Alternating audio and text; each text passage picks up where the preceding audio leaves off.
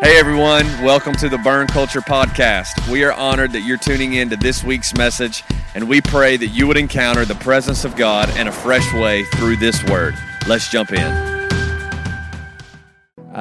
Man, I am super honored before we get into the text just for a little bit this morning. I know the Lord has already done so much, but I do want to share a few things that the Lord has laid on my heart that I feel is important just for where the Lord has us and what He's trying to do in our midst. But before I do that, I want to honor Josiah and Jenna, I believe, right? Did I get that right?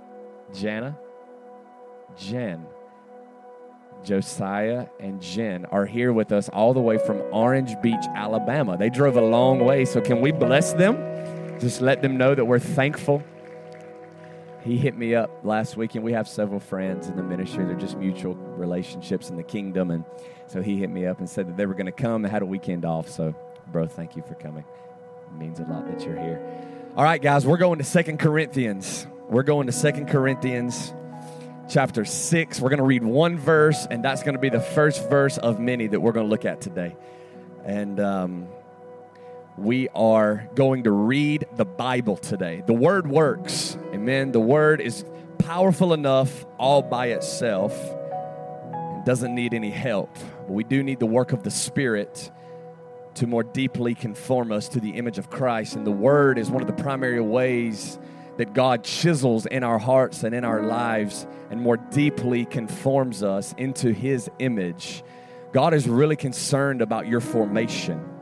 And we're going to talk, I'm not going to speak actually individually to anyone today. I more so feel, and this will minister to you individually, I believe that, but I really more so feel a corporate word for our body. I feel that we're kind of to come from a 30,000-foot view and give some prophetic language and give some perspective according to the Bible about where we are, and just hopefully it'll all make sense when we wrap up. And it's 11:57, so if you guys will just give me a few moments to develop this, we're going to let you get out of here and go eat some food. Will, you ready to roll? We got a lot of verses, and we got some stuff going on the screen for you today. So 2 Corinthians. I texted to you last night, Doc. That's fine. I got my Bible. 2 Corinthians 6. And I got my ribbons turned to it. So we ready. 2 Corinthians 3, I apologize, verse 18. It says this. 2 Corinthians 3, verse 18 says, "But we all, with unveiled face, beholding as in a mirror the glory of the Lord, and are being transformed into the same image from glory to glory, just as from the Lord, the Spirit." Let's read it one more time. "But we all, with unveiled face, beholding as in a mirror the glory of the Lord, and we're being transformed into the same image from glory to glory, just as from the Lord, the Spirit." I want to talk to you guys for a few moments today from the subject of synagogues to temples. From synagogues to temples. Let's pray. Holy Spirit, I pray that you would apply what makes preaching and teaching of the word effective, and that is the anointing. Holy Spirit, I thank you for what you've already done in this room. And Lord, I just pray for eyes to see and ears to hear what it is that the Spirit wants to say to us and to the church. Lord, I thank you for this kingdom family. I thank you for this body, and I thank you, Lord, for this presence that we sense in this room. And Lord, I thank you that when we're walking out of here today, we're walking out of here edified. We're walking out of here strengthened. We're walking out of here encouraged today. And it's in the awesome name of Yeshua we pray. Amen. That's good, Dex. Thank you, bro. So, what I just read to you is the Apostle Paul writing to the church at Corinth, right? We know 1st and 2nd Corinthians. He's writing to the church at Corinth. And all throughout this chapter, in chapter 3, he is giving some language to Moses back in the Old Testament. Moses would go up on the mountain often, and he would meet with the Lord. And we're going to go through several passages today, and we're going to go on a little bit of journey, and I'm going to try to do it as quickly and precisely and concisely as I can. And we're going to begin in Exodus with Moses. And when Moses came down the mountain, the Bible says that he had to veil his face so that it would not, because his face was shining so brilliantly. Not like when Jesus came down from the Mount of Transfiguration. We know that his face was glowing and glistening with the radiance of Christ, but the glory that was coming off of Moses' face was a decreasing glory. It was a fading glory. And the glory that Jesus carries and the glory that Jesus puts in us is an ever-increasing glory. So when Paul writes here, he says, with unveiled face. So if you're familiar with the Old Testament, you know what he's meaning when he's saying that. He's using some Old Testament language, and he's saying now we don't come into the presence of God with mask on our face. We don't veil anything. We are made in the image and we are growing in the likeness of Christ. God made us in his image. That is his gift to us. But we are more deeply and more deeply conformed week in and week out, month in and month out of our lives in the likeness of Christ, right? So his gift to us is the fact that we've been made in his image. But we grow, you and I, we grow in his likeness, and that becomes our gift back to God. And the primary way that we behold the glory of God, or excuse me, let me back up and reframe that. The primary way that we get more deeply conformed to the image of Christ and we grow in the likeness of him and in the character of Christ is to behold him and his beauty. Everybody say that word with me, behold. See, the word behold is similar to the word see, but the word see and the word behold are not the same necessarily. You saw a lot of things when you came in here this morning. You saw a lobby. You saw a coffee bar. You saw children playing. You saw the worship team. You saw microphones and speakers and all these things. You see all of that, but that's different than beholding. When John the Baptist was baptizing people in the River Jordan, he says, behold, it is the Lamb of God who takes away the sin of the world. So when you behold something, it implies a little bit deeper meaning. It has a little bit more of a richer connotation than just what I saw or what I'm seeing. When you behold something, it cuts you to your innermost parts. I don't know about you, but when I was a young man and I was dating long before I met my wife, and then even more so now when I met my wife, we've been married for, this year will be 6 years, and I date, everybody dates and all the things. And so when I was going through high school, I remember you would go from not worrying about what you're wearing, not worrying about what your hair looks like, Nick, not worried about whether you're in the weight room or not worried about the clothes that you have, not worried about if you brushed your teeth just right before you got there. And then that young man meets that young lady. Come on, Trey. And then all of a sudden, buddy that looked like he just came out of a dumpster, all of a sudden looks like Hugh Hasselhoff or something, or Henry, whatever his name is. You know what I mean? Now, last week, you look completely different. But this week, you look totally different than the way that I saw you last week. You had your shirt tail hanging out, face all jacked up, got boogers all in your eyes, hair's not combed. And then Jarrett meets Mahala. And then all of a sudden, my Lord, she's so pretty, I got to reflect her beauty. I can't be walking around with that pretty young lady right there not looking a certain way. How much more, Lydia, do we, when we behold the King, it starts to bring reformation and formation to our lives. You see me up here dancing, you see different ones waving streamers, spinning around, running around the room. We get excited, and the reason why we get excited is because we've seen him. You see, you can't judge my level of dancing and praising. You can't judge my level of worship because you possibly, I'm not saying that you have, not saying that you haven't, but just maybe you haven't quite seen him fully yet. And I'm not saying that I have.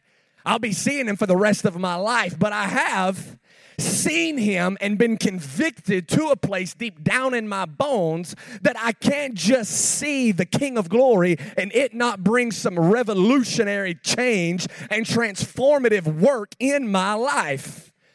When you see him, he begins to work on you from the inside out, mind, body, soul, and spirit.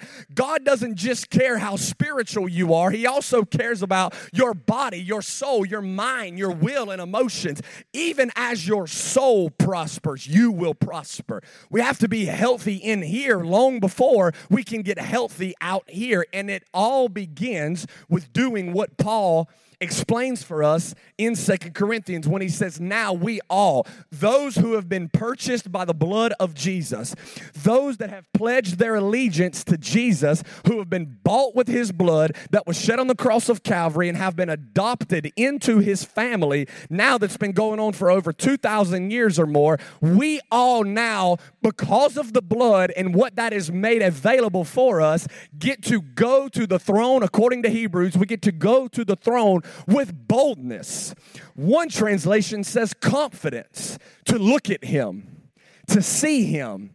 I have news flash for you guys this morning, man. Whatever you're looking at is the thing you're becoming. The thing that you are staring at the most. If you scroll on social media 9 hours a day, you're probably not going to feel too good. Miss Constance would tell you that if all you put in your body when you eat is an unhealthy diet, then you're going to walk around feeling like garbage all the time. The same is true as to what we are looking at, what we are beholding. What we are beholding is what we are becoming. We glow when we know. We start to glow with the radiance of Christ. You see, in Christ dwells the fullness of the Godhead bodily. He is the divine portrait of the Father himself. Bill Johnson, Josiah, I know you would know this. Bill would say it like this: Jesus Christ is not only perfect theology, but he is exactly and exclusively what the Father has to say about himself. If you're wondering about what Yahweh feels about you, says about you, you don't have to look far. Just start looking in the Gospels, and you'll find a kind, gentle, compassionate lamb that was slain on a cross. He laid there naked, bruised, in front of everybody to behold. The Bible says in Isaiah, the prophet would say it like that: He grew up in the midst of them like a tender root. This is the most beautiful person that the world has ever seen. This is the divine human, the Son of Man. So what that means is it that reality of the beauty and the splendor of the majesty of the King of glory. What that means is that it cuts our hearts. Like in the book of Acts, when the Holy Spirit was poured out, Peter has to preach because they say this: well, what does this mean? And what do we do? You see, looking at him is amazing, and having a vertical lifestyle is where it all begins. But the beautiful thing is everything starts to pan out perfectly in our lives horizontally when we get the vertical thing right. You see, you can't even love your neighbor unless you love him first. It's the most important commandment of all. Love the Lord your God with all your heart, mind, soul, and strength. Actually, and let's even back up and go a little bit deeper in this and say this: you can appropriately love yourself, and you can appropriately love your spouse, your children, and your family, your church family, or anybody until you first allow the love of Christ to pierce your hearts. Man, I had a radical encounter with God as a teenager that set my life on a journey. And I've been on that journey. It hasn't been a perfect journey, but I've been on that journey ever since I saw him. When you see him, and you see his eyes that burn with fire, Miss Cheryl, and you see that hair like wool, something starts to happen on the inside of you, and it provokes and convicts you into a certain lifestyle. It provokes and it convicts you into a certain way of life. So that's why we sing, and that's why we dance, and that's why we shout, and that's why we preach, and that's why we have 4-hour-long services. It's because when you get in here, the revelation that you've got with Christ in the secret place long before you ever showed up here starts to bubble out, and it starts to overflow out of you, and you cannot help it. So that's the reason why we lose our minds in here. King David said, woman, you ain't seen nothing yet. It's about to get a whole lot more undignified than this. So what does that mean? What does all that mean for us? Right? Let me read this to you. Yahweh's ultimate intention for his church is for it to primarily be a place of beholding his glory. Anything else that we may give ourselves to is and must be second to what is sovereignly first. Let me pause there for a minute and say, I love all of the things that we have going on, okay? But house church and small group and meals together are beautiful, but they are to serve the purpose of making you more like him.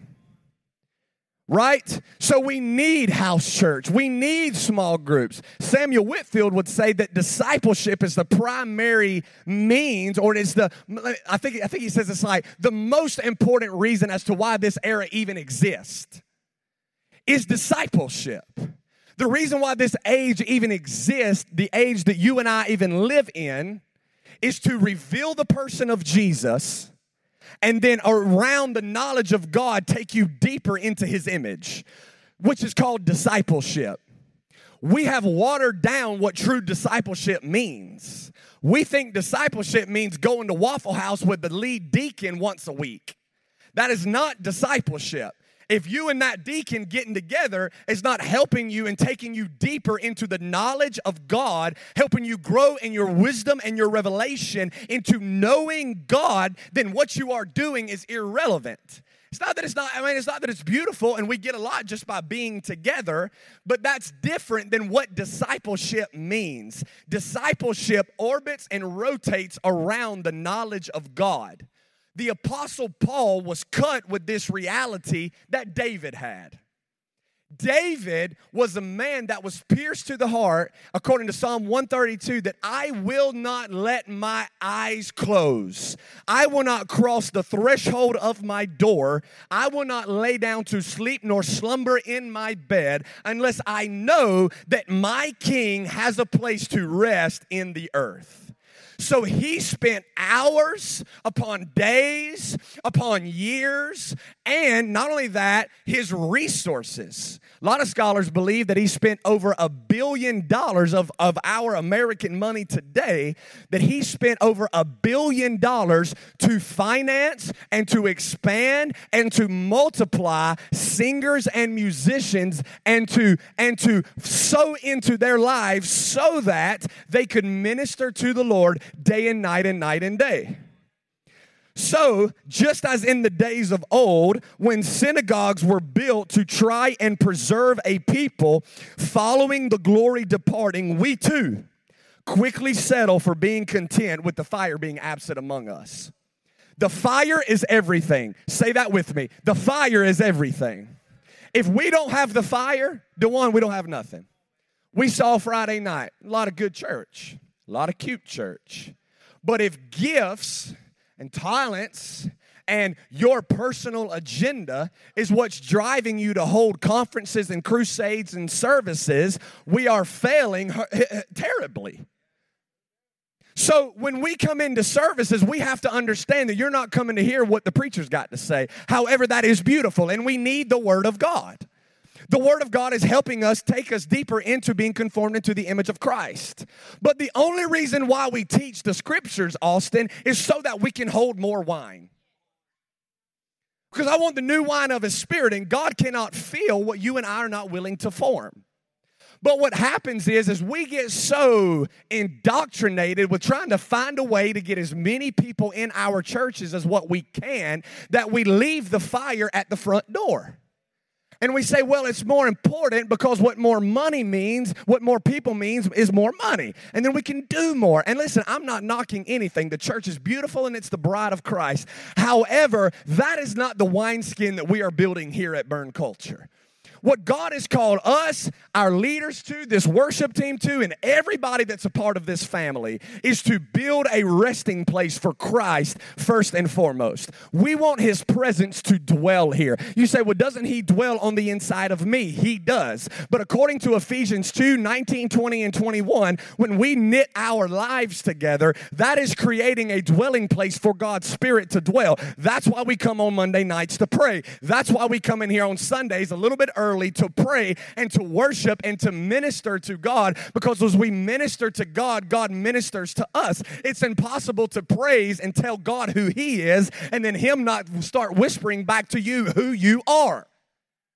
That's what happens in sonship. Those that are confidently at rest on the inside of who God has called them to be are probably on the ancient path. And the ancient path would go a little something like this. Jeremiah 6:16. The prophet would say, stand at the crossroads and look for the ancient path. And when you find it, walk in it. Don't just look at it, but walk in it. Faith without works is dead, Valerie. It's not enough to get delivered out of Egypt. It's not enough to just get saved, sanctified, and filled with the Holy Ghost and go out of darkness, John David. You got to know what God is calling you into and not just know it, but walk in it.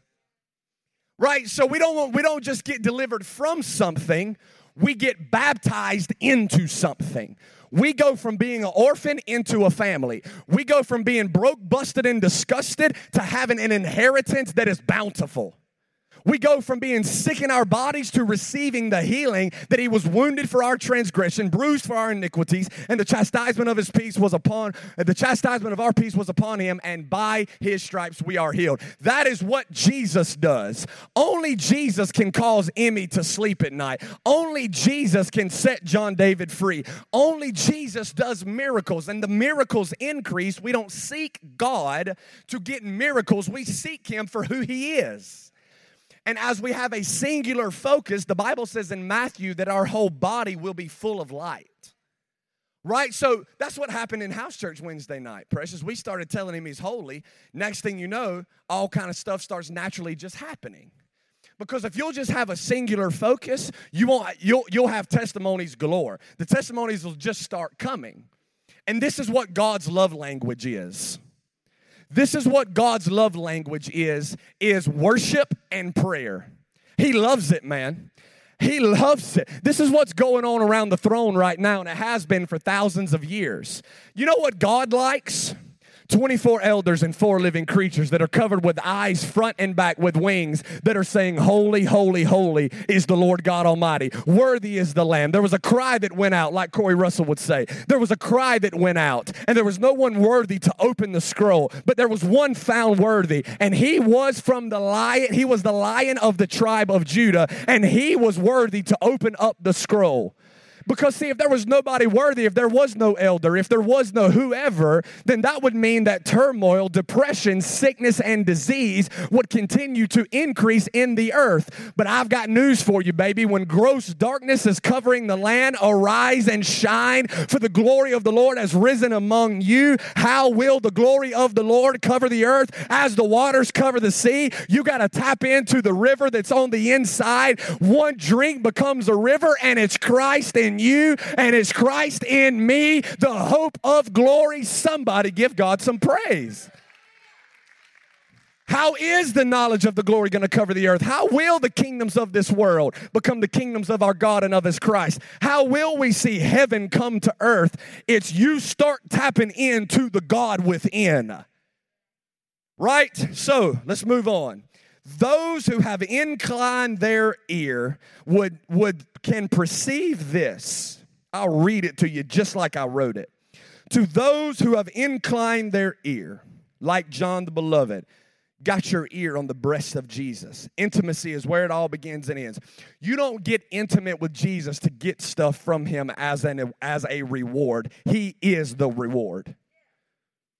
He himself and his presence in your life, man, is the reward. He is the pearl of great price. He is the rock of ages. He is the lily of the valley. He is the beginning and the end. And beside him, there is no other. It's the King of glory. To those who have inclined their ear, a massive global shift is taking place in the body of Christ. I believe this, bro. We are rightly shifting from synagogues to temples. And I'm going to show you what that means biblically and why I believe we are right in it now. 2020 was a divine disruption. I believe it with all of my heart. And there's a man by the name of Caleb in Numbers chapter 14 that the Bible says had a different spirit. he saw the promised land like one of the other 11 that was with him. There were 12 leaders that got to go and see what inheritance on the other side of bondage was looking like. They had seen the Red Sea part. They had seen water come from the rock. They had seen manna fall. And now they knew that their ancestors and their people, their families, all the people's people had been promised a certain inheritance. And that was a land. Inheritance always has to do with land, covenant. A covenant man finds a covenant land and plants himself there. You don't have any authority in the land unless the land burns in your heart. You got to believe for this city, for this region. That's the reason why it's hard. I mean, I'm thankful for folks that drive for all over the place. But, man, I'm thankful, John, for the fact that God planted my feet right here in Tifton. I'm believing for God to do something right here. And as we do something here, the nations will come. The region will come. Our job is to dig a well, right? So there's a massive shift going on. And removing from just knowing the ways of Jesus and instruction to being activated in the way that listen, I love equipping. I love, walking, all of that. But the primary reason why the church exists is to give God His glory. We don't gather for church for you. We don't gather for church for me. Church exists for Him. He is the chief primary reason as to why we gather, right? Then when we gather for Him, you start getting impregnated with purpose. Adam knew Eve. In the Hebrew, that is yada.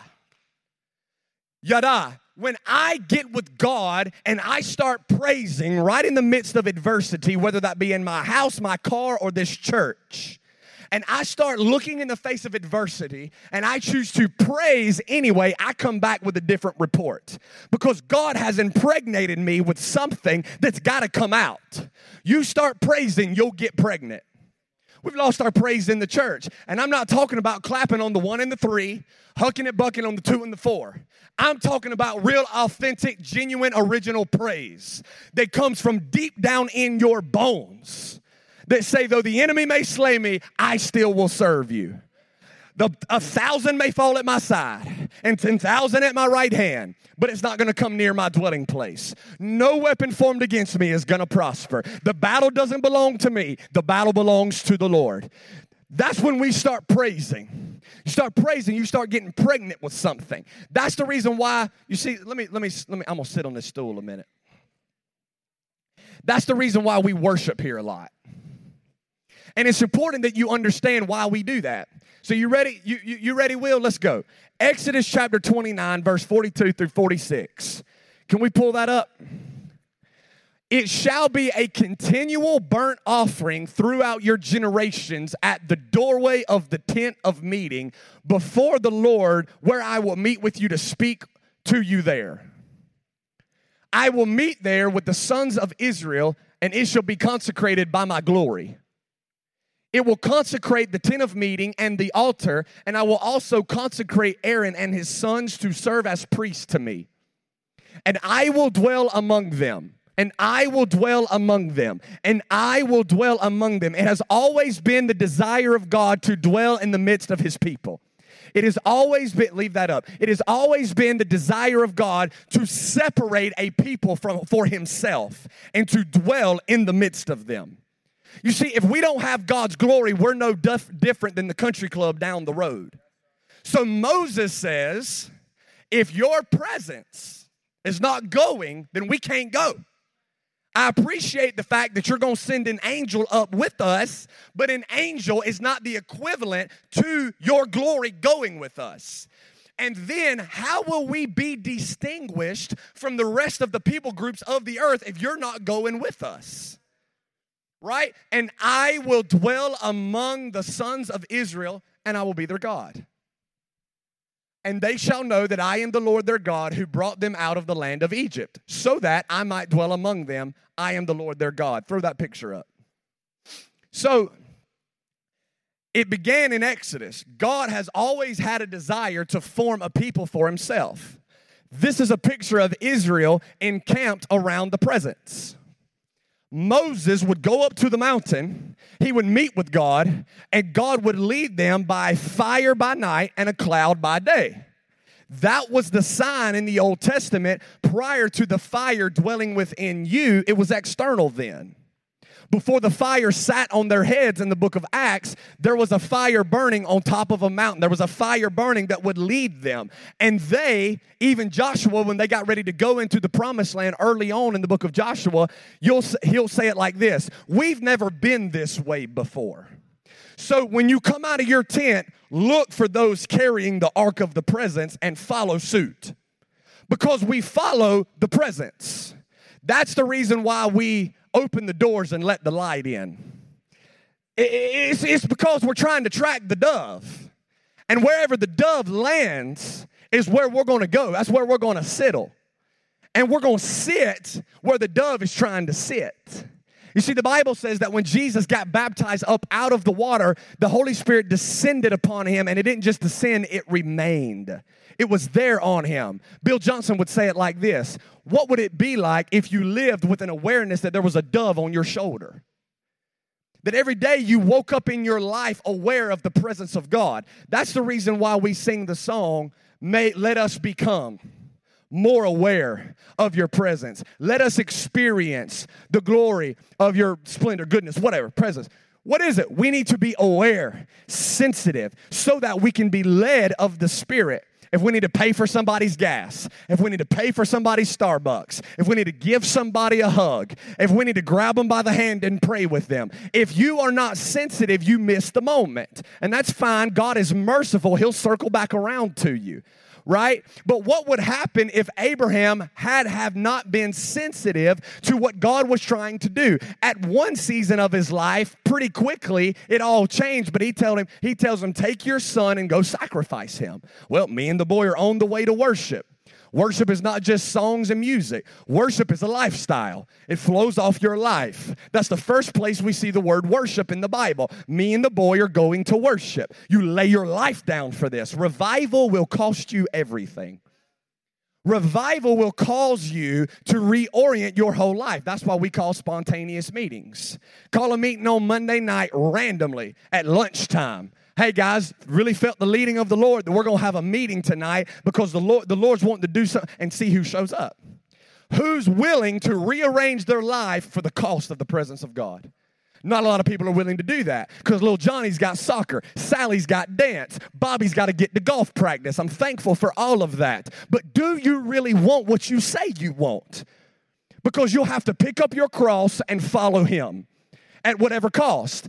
This is the first picture that we get of the idea that God longs to dwell in the midst of his people. Right? Let's go to the next verse. So Exodus. Now let's go to 2 Samuel. You don't have to turn there. He's going to put it on the screen for you. 2 Samuel. Oh, boom. Will is on it this morning. Now it was reported to King David saying this: the Lord has blessed the house of Obed-Edom, or some people would say Obed-Edom, and all that belongs to him on account of the ark of God.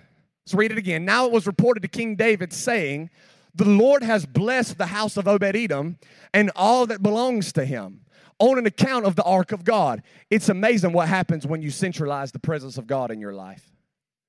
If you'll get the presence of God to be the primary nucleus of your life, your whole house will get blessed. Children acting crazy, won't do right, get the presence in your house. Finances out of whack, you in debt up to your eyeballs, the first place you got to start is cut the junk out and get the presence of God in your house.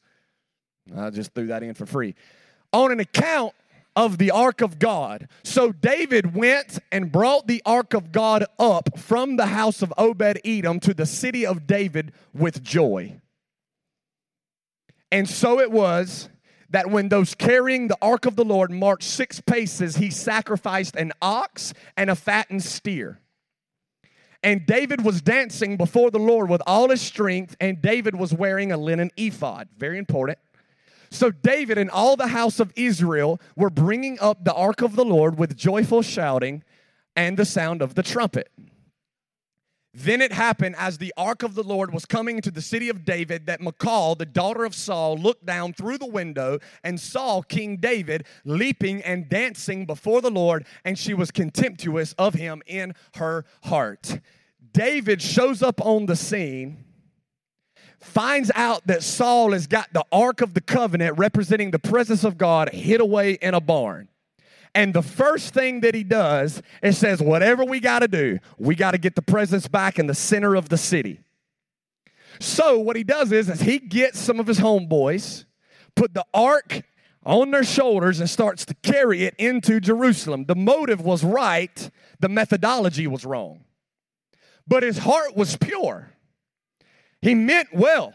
He had a right motive. See, the right word in the wrong time is still the wrong word, right? Methodology and the way we go about doing stuff is very important, Miss Priscilla. We can't just go out here and do things. There is a prescribed method. There is a prescribed prescription to how we carry the presence of God. We reverence the presence of God. That's the reason why we lift our hands. That's the reason why we sing. We lift up our voices with a shout of triumph. We play the cymbals. We play string instruments. There is a certain way we enter into his gates, most importantly, with thanksgiving, and his courts with praise. You're not experiencing the presence of God in your life? You got to get thankful. Don't have nothing to be thankful for? Find something. Just the fact that you woke up this morning is a reason to be thankful. Just the fact that you got clothes on your back and food to eat and a roof over your head is a reason to be thankful. All of a sudden, you'll go from living in the mud and the dirt and the pit, from all of a sudden you'll start saying, man, what is that aroma of Christ I sense in my house? It's because you got thankful. And when you get thankful and you enter in with thanksgiving and his courts with praise, the presence shows up. So David was a man that was cut with the reality that if we do not have the presence, we don't have anything. He starts dancing and he puts on a linen ephod. Why is that significant? David was a king. David was not a priest. But David was an Old Testament man living with a New Testament reality. He was living pre-death, burial, resurrection, ascension, and enthronement of Christ. He was living in an inferior covenant like what we just read in 2 Corinthians, a fading glory. The letter killeth, but the Spirit brings life, right? This is David living in an Old Testament reality, but because he was a man of the presence of God and had learned to cultivate the presence of God and lean in intimacy with his beloved, he tapped into New Testament perspective long before Jesus ever shows up on the scene. Intimacy will get you places with God that programs and formulas cannot. Intimacy will bring you and advance you into the promises of God in a way that no other way can. David knew this. He was cultivating this lifestyle on the backside of a desert when nobody else was watching, which caused him to kill the lion and the bear long before Goliath ever showed up. So he knew, when I take that sling and that stone, it's going to work for me, because you know different than the lion and you know different than the bear. The presence of God and the anointing that's on me then to kill the lion and to kill the bear will be the same way that Goliath falls face flat. The presence of God is what causes us to overcome. It's the presence of God that changes a man's life. Miss Karen Wheaton's told me my whole life, son, just get them in the presence of God. All you got to do is I don't care if you got somebody who can barely play the guitar. Just start singing love songs to Jesus. Just come in here Monday night with a bunch of empty seats, and God will start moving. So, David was a man who brought the ark back into Jerusalem after Saul had neglected the presence of God, and he sets up a tent in Mount Zion. Put up that picture. We're kicking it into overdrive. That kind of looks like me. I'm joking, y'all. I don't look like that. You can go in there and ask Miss Abby. She'll tell you. But I'm going to see Reggie in the morning, though, Dexter. We're going to get right. Because I can't be hanging out with Mike Dow, Josiah, looking like daggum. You know what I'm saying? And here I am walking around with this dad belly. We can't do that. I got to look like David. David must have been in the gym. Y'all, he wasn't at no Planet Fitness in a judgment-free zone, Dad. He was in a Crunch Fitness. You know what I'm saying? At any time or something like that, getting it in, Greg Hall. Look at David. Look at David. here he goes dancing before the Ark of the Covenant, dancing so wildly with his priestly garments on that his clothes have fallen off. And Saul's daughter looks at him and says, how dare the king defile himself like that? Woman, you ain't seen nothing. It's going to get a whole lot crazier than this. Because I used to be in the club when my clothes falling off. Now I'm in the presence of God. So what I was doing then without Jesus, now I got him. And the same spirit that rose Christ Jesus from the dead is now alive in my mortal body to quicken me. So David's in the Old Testament, and he's got on a priestly garment, linen ephod, because he knew this, that 1 Peter 2:9 says, do you not know that you're a chosen generation, a royal priesthood, a peculiar people? You're a priest. Say that, I'm a priest. You're a priest, I'm a priest. But this reality did not exist in David's land. Moses made it difficult. Only certain people could come and minister to the Lord. But yet David puts it at the center of it all, puts it in a tent that's open for everybody to come to, Jew and Gentile. Obed-Edom was not a Jew, but he got the opportunity because David saw the way it blessed him. I just find it so fascinating that in the Old Testament, David was so cut with New Testament reality that he let Obed-Edom, who was not one of their kind, and not like Moses that made it, you got to go through all crick and cranny. It was made after the same Mosaic pattern, but it had a whole different flavor to it. It was, we're going to put it right smack dab in the center, and anybody that wants to come on with it. So much so that yearly there were pilgrimages of people that were coming from all across the land, different cities, different places that all spoke different languages. Worship is the table. Worship is the great equalizer. You may not agree with all of my theology. You may not agree with all my eschatology, and that's fine. Hunter and I have been running together for several years now, and there's sometimes he tells me stuff I don't agree with, and there's sometimes I tell him stuff, and he's like, you smoking crack. But we are in unity. You can't have diversity without unity, which is why Acts 13 is the prophetic prototype of what God is trying to do in the earth. Because in Antioch, in Acts chapter 13, which was the launching pad for Paul and Barnabas, because we said, separate from me Paul and Barnabas, I've got to work for them. How did that happen? There was a group of prophets and teachers in Antioch that were ministering to the Lord day and night and day, and fasting. And as they were ministering to the Lord, the Holy Spirit speaks. Separate from me, Paul and Barnabas, I have a work for them. They lay hands on them and send them out. What's the point? Black, white, Hispanic, old, middle-aged, young, skinny, fat, super big, super tiny, it does not matter. Worship is the equalizer. It's the blood of Jesus that cleanses men and sets men free. We can agree on that. Amen? Okay, moving on quickly. 2 Chronicles 7. We're hurrying. Now, when Solomon had finished praying, Solomon being the son of David, Solomon had got to do the thing that was in David's heart. David put it in a tent. It was always in his heart to build a tabernacle. He couldn't build it. Solomon had to build it. David was a man of war. Solomon was just a man of rest and wisdom. He got to build what David laid his life down for. That's a picture of the apostolic working together. The apostolic is fathers and sons. Right? It's family, it's mothers, it's daughters, it's grandmothers, it's grandfathers. It's all in the kingdom together. Fathers laying their life down so their ceilings can be where the sons begin. Right? Eliana's going to start where I finish. Right? If I make 1,000, she's going to make 10,000. Right? If I make 10,000, Baylor's going to make 1,000,000. Baylor's on the way, boy. Praise God. Y'all know Daddy called his grandson Boston yesterday? He said, when Boston gets here, I'm going to take Eliana. I said, your grandson is Baylor. Let's move on. Now, when Solomon had finished praying, fire came down from heaven. There's the fire. And consumed the burnt offering and the sacrifices. And the glory of the Lord filled the house. Nick, Lydia, is there anybody, man, that's hungry for that day to return? I'm not talking about longing for something to go backwards like we're trying to get something that they didn't have then. No, I'm just saying I long for the day that the glory of the Lord so fills this place that DeJuan just has to put that guitar down.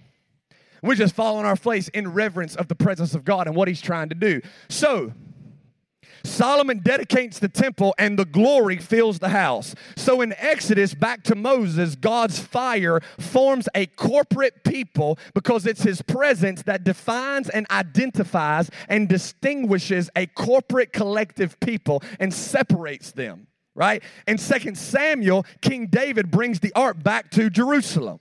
He's a man after God's own heart. Moses, David. Now we got now we got Solomon. And he's dedicating the temple because that same thing that was on David and that heart posture that he had, Solomon knew, if I don't have the presence, I don't have anything. So Solomon, who is the wisest man to ever live, read the book of Proverbs, y'all. Thank you. That's what I'm talking about. For punishment, my dad used to make me read the book of Proverbs, Josiah. Can you believe that? When I was 16, it was, all right, son, January 1st, you got 30 days. Start with chapter 1. All them bad decisions you making right now, they'll stop because you're going to read the book of Proverbs.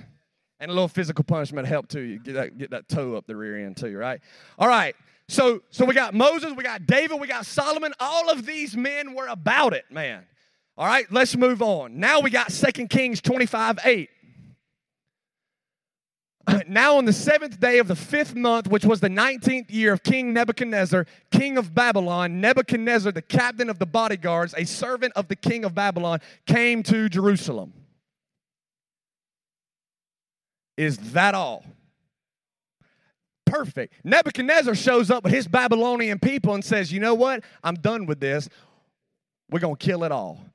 Throw the picture up, Will, if you can, just to give you see this? No, that ain't it. That's Solomon. This is Solomon dedicating the temple. Go back. That's beautiful. So after David says, I'm bringing the ark back, Solomon says, we're going to dedicate this temple because it's all about the presence. Next picture. Now Nebuchadnezzar and the homeboys come in. Kill it all.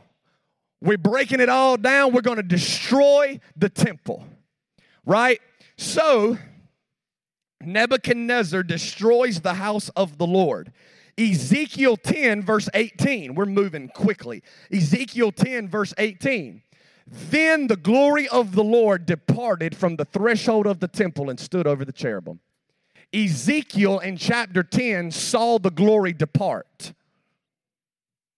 And the reason why we named this sermon today, From Synagogues to Temples, as at this very moment, is where the Babylonian captives decided that we're going to resurrect and try to rebuild the tabernacle. But the fire doesn't show up that time. Motives were probably pure. And we're going to rebuild the temple. Ezra, Nehemiah. The glory has departed. And in order to preserve a people, we got to build something so that the presence can exist in some way. But the fire never shows up. And now we start building synagogues that are based off of principles, that are based off of follow the ways. See, I don't want to just know instruction. I want to behold the glory of the Lord and become like him. Right? So we're trying to rebuild it, but the fire never falls. So we start gathering around doctrine rather than a person. We start gathering around theology rather than a presence. We need doctrine. We need theology. Don't throw the baby out with the bathwater. But again, the primary reason why the church gathers is to rally itself like David tried his best to do with 299 singers and over 4,000 musicians, Amanda. We are going to sing and worship and bring what's going on in heaven down here. Solomon, he consecrates the temple. Ezekiel then sees the glory depart from the temple when Nebuchadnezzar comes and brings destruction. And so now, when Ezekiel sees it leave, we're going to start building synagogues. Several years later, Jewish exiles attempt to rebuild the tabernacle, but the fire never fell.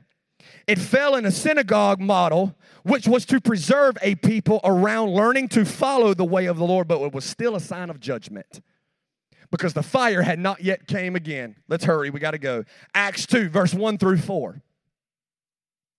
400 years or more go by. Malachi 4:6. Unless the spirit of Elijah comes to turn the hearts of fathers to sons and sons to fathers, lest I come and smite the earth with a curse.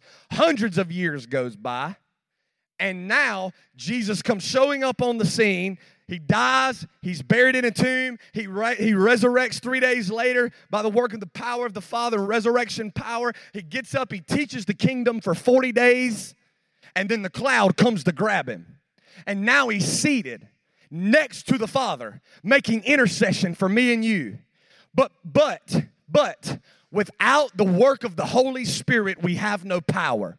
Acts 1:8, be endued with power from on high so that you can be a witness. You cannot witness to anybody without the power of the Holy Spirit. So when the day of Pentecost had come, they were all, come on, Dexter, if not, I'm going to preach all day. When the day of Pentecost had come, they were all together in one place. And suddenly, everybody say suddenly. And suddenly a noise like a violent rushing wind came from heaven, and it filled the whole house where they were sitting.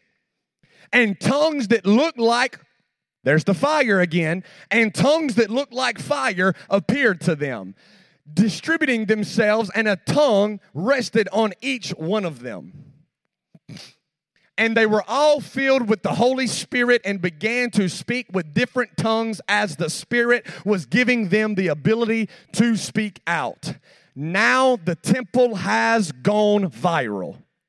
What started on Mount Sinai, what began with David and Solomon, Ezekiel sees it depart. We try to build synagogues to resurrect it, but the fire never comes. Years upon years upon years go by, and now, don't worry, I'm not going to leave you by yourself. Yeah, but Lord, we've been with you for 3.5 years. What do we do now? Yeah, but I've been with you. Now, I'm about to send you a helper. I'm about to send you an advocate, and he's going to dwell on the inside of you. He won't just be externally where I can touch you. He's going to be internal, where it's not just with you, but he's within you. And it's Christ in us, the hope of glory now. You are a walking tabernacle. The outer court, the inner court, the holy of holies. The outer court is your flesh. The inner court is your soul, your mind, your will, and your emotions. Your spirit is the holy of holies. The deepest part within you, out of your belly. Men don't know how to pray as we ought, but the Spirit prays through us with groanings that cannot be uttered. Me and you don't know how to pray the perfect will of the Father. Colossians 1:9 says that we would be filled with the knowledge of God's will. That's what he prays for the church at Colossae. And the church of Ephesus in Ephesians 1, he says, be filled, he prays for them, that you would be filled with the knowledge, with the wisdom and the understanding in the knowledge of Christ Jesus. The way that you pray the perfect will of the Father is you pray in the Spirit, building yourself up, and it bypasses the mind and it goes straight to the Father. Then you'll sit there for 30 minutes and have no idea what you're supposed to pray. You pray in tongues until the shift comes. When the shift comes, then you'll start praying the perfect will of the Father, because you've got out of alignment with all of this and you've came into alignment with the perfect will of the Father. They were all filled with the Holy Spirit, and they began to speak with different tongues as the Spirit was giving them the ability to speak out. The fire returns, and the temple has now gone viral. Now the temple has been spread out. It's not just going to be on a cart anymore. It's not just going to be tucked away in a tabernacle anymore. Like David got cut with the reality that every man was welcome to come and worship. Now we don't have to look at something as an external representation of the presence of God. Now that presence is alive on the inside of me and you. And we rekindle that fire, and we rekindle that fire, and we kindle that fire. Nobody can put fire on your altar for you. Leviticus 6, verse 13. The fire shall be ever burning on the altar, and it shall never go out. So the fire falls. Nebuchadnezzar kills it all. They try to resurrect it, but the fire never comes. Years go by, and now the fire has returned. Show the picture, Will. The next picture. That's the upper room. Cloven tongues of fire have now sat on each of their heads. Now, they all individually are a walking temple. 1 Corinthians chapter 3. Do you not know that you, Jesse, that you, Bernadette, that you, Dexter, that you, Tina, are now the temple of the Holy Spirit? You have become the temple, Bo. I have become the temple of the Holy Spirit. That's the reason why it's so important how we treat our bodies, because our bodies is a walking temple, a walking tabernacle. We are housing the glory of God on the inside of us. It's crazy that we don't have just crazy smoke coming out of our ears. The King of Glory here on the inside of us. It's the glory within, Austin. So that is what happens in the upper room. For 10 days, they pray. For 10 days, they fast. For 10 days, they worship. They don't understand each other. They're all speaking different languages. But then a sound like a mighty rushing wind comes, and it fills the house. And the Spirit begins to pray through them with another utterance as the Spirit comes and rests upon them. And now people are coming out from all over the place hearing praises to God in their language. What does this mean? These men must be drunk. Oh no, these men are not drunk. This is the new wine that Joel spoke about, that in the last days in Joel chapter 2, that I would pour out my Spirit on all flesh. Your sons and daughters would prophesy. Your old men would dream dreams, and your young men would see visions. Acts 2, the fire returns. Acts 15, James speaks up in a Jerusalem council. And they're in a debate about circumcision and all kinds of stuff going on. And this is how he brings a mediating balance to it all. He says, don't forget, the tabernacle of David shall be rebuilt in the earth. In Amos chapter 9, verses 11 through 15, the prophet Amos speaks and says, David's fallen tent, even though it's been laid in ruins, it will be rebuilt and it will be resurrected. David was the most prominent king that the world has ever seen, short of Jesus. And so the prophet Amos says, don't get it twisted. David's fallen tent will be rebuilt. It will be restored. And Jesus Christ, the Son of the living God that takes away the sin of the world, will return one day. When the bride of Christ is without spot, is without wrinkle, and is without blemish. Acts chapter 3, the heavens must remain until the restoration of all things. We've got a job to do. Be fruitful, multiply, and take dominion, so that the kingdom is exactly what God is trying to set up in the earth, can expand, it can grow, and it can multiply. And the way that it does is primarily through beholding. It's primarily through prayer, through worship. So in Acts we see it falling again. The fire comes back. Acts 15, anybody that says it doesn't show up in the New Testament is wrong, because James, the brother of Jesus, says that it would happen. This is New Testament, just reflecting what the prophet Amos had said. So what's the last picture we got, Will? And then we're going to close. We're going to pray. No. Don't show that one yet. Show the one. You see that? That's what it's going to. That's what we're doing here at Burn Culture. We're gathering around the presence of God. We don't gather around anything else other than that. And as you do that, it creates a resting place for God's Spirit.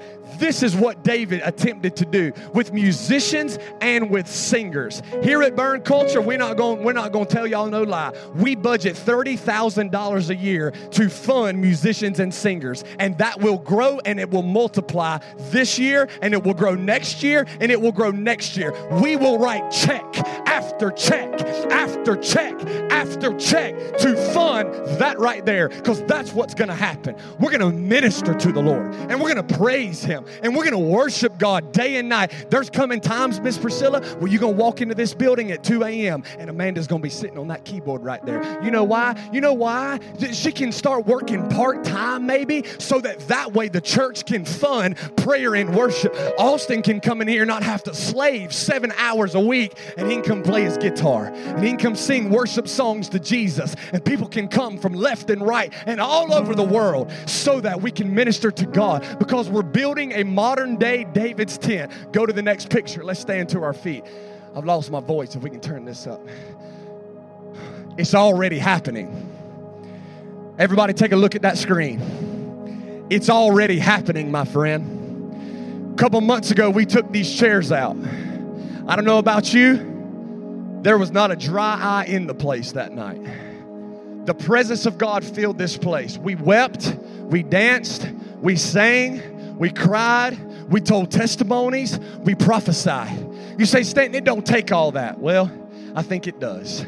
Man, why y'all worship so long? Why y'all services so long? It's because we're doing the best we can to rebuild David's fallen tent. And it's not by might, and it's nor by power, but it's only by God's Spirit. So when I say that I didn't want to speak to us necessarily individually, I wanted to talk to us as Burn Culture today. Why do you have a 3-day conference, Stanton?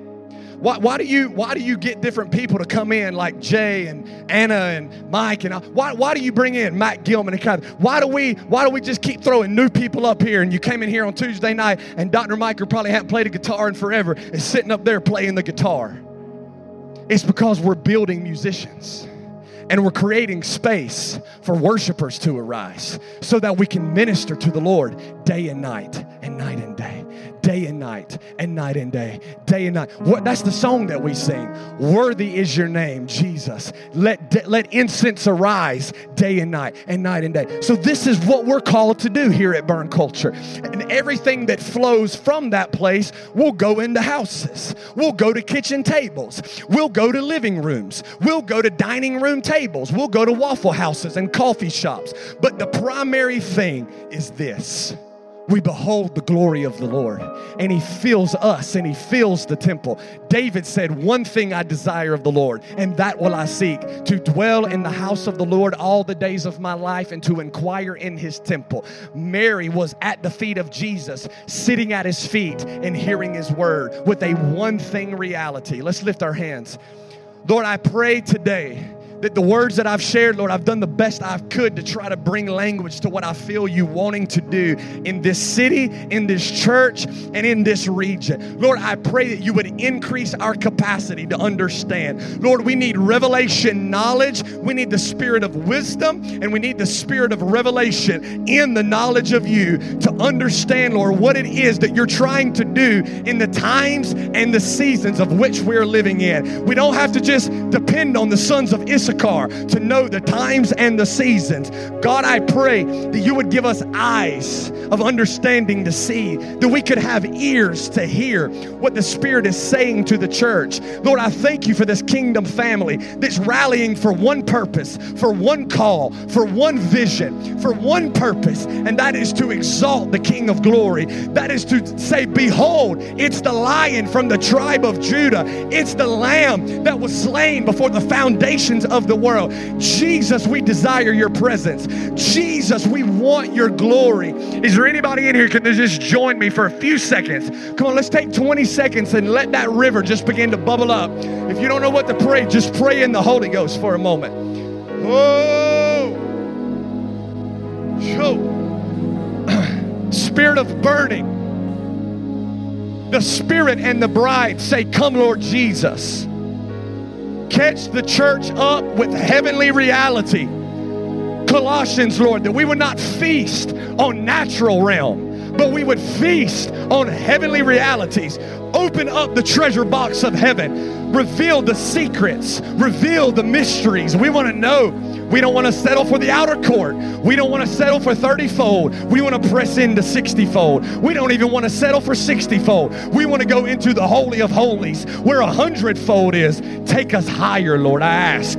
Take us deeper. Long before we ever walk into this room, let the river increase. Lord, I pray, I'm believing that we're giving birth. I'm believing that you will not take us to the delivery room and not cause us to give birth. Plant us by rivers of living water. water. Plant us like the mighty oaks of righteousness. Do this, Yahweh. Make every crooked place straight. Make all the high places low. Bring all the low places high. Make everything that's rough, bring it to order and make it smooth. Lord, I thank you for a John the Baptist spirit that says, I must decrease so Jesus can increase. Lord, I pray and I believe that we would be a one thing, one desire, one purpose, one vision. God will tell you you're holy day and night. We'll tell you that you're worthy day and night. Lord, I'm asking you for an increased measure of funds, an increased measure of resources so that we can see this vision come to life. If Jesus be lifted up, you will draw all men. Lord, I pray that this, what's going on in this room right now, like in Ezekiel, that it would begin to flow out of these doors and it will begin to flow into this city and into this region. Bring them from the north, the south, the east, and the west so that they can have an encounter, a real encounter with the living Jesus. Oh, come on, man. Oh, come on. If we could just press just a few more moments, man, I'm telling you.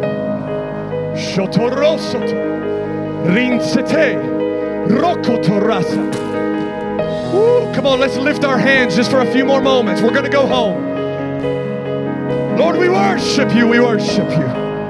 Let the true worshipers arise. Where the Spirit of the Lord is, there is freedom. Where the Spirit of the Lord is, there is liberty. Lord, I pray that a groan would be awakened, Lord, on the inside. Awaken a groan on the inside, Lord. Let him prophesy. Oh, Lord, I pray like Bartimaeus that we would shake off yesterday's cloak and we would prophesy light in the darkness, streams in the desert, pools in the wilderness. Lord, I bless him today. I bless his wife. I bless him today, Lord. Increase the anointing, I ask. Lord, you brought them here today just to even encourage me. Bless them, Lord. I bless their hands. Gifts of healing and gifts of miracles. Gifts of healing and gifts of miracles. Increase the dream life, Lord. Increase the dream life and give them visions, trances, Lord. Catch them up in the night season. Give them language that they need. I even thank you for this group of people. Come on, y'all stretch your hands this way toward Josiah and his wife. Lord, I bless even the group of people that you've got with them now. And I pray, Lord, that you would give them the revelation that Josiah's got. Cut their hearts, Lord. Cut their hearts so that way it's easy. Because where there is no vision, the people perish. So, Lord, I pray that you'll give him clarity, that it'll be so easy to just release like a river. Make it flow, Lord. Come to me, all who are heavy laden and burdensome, and I will give you rest. I will refresh your life. You guys are called to build an oasis. That's what I said. There's a resting place assignment very similar to this. But Lord, I thank you for the prophetic, and I thank you, Lord, for the destiny being called out of people's lives. I prophesy that, Lord, and I thank you that Orange Beach, Alabama will be a homestead and it'll be a hub for the glory of God in the earth, where the kingdoms of this world will become the kingdoms of our God and of his Christ. Glory carriers, increase the anointing, Lord. Lord, there's been moments where probably questioned it, been difficult, hadn't always been easy. But Lord, I declare and I prophesy that the latter shall be greater than the former. In the days of where you're seeing him pour out rain, ask for more rain, more fire, more glory. I thank you for a kingdom family that's diverse, of all races, of all ages. Let the kids run wild and free. Bring them from the far and the wide. Bring them, Lord, to a watering hole, into a resting place. I bless the work of their hands, and I thank you, Lord, for causing them to give birth to not just children in the natural and in the spiritual, but to prophetic promises. I speak over every word that's been prophesied to them, and I speak life. Come alive and let the dry bones live. Every dry thing, every parched thing, every wilderness thing about it, Lord, I pray. Resurrection power. In Jesus' name. Woo, mother of many nations right here. Thank you for listening to this message. If you've been impacted today and would like to stay connected with what the Lord is doing through the Burn Culture family, you can visit our website at burnculture.org.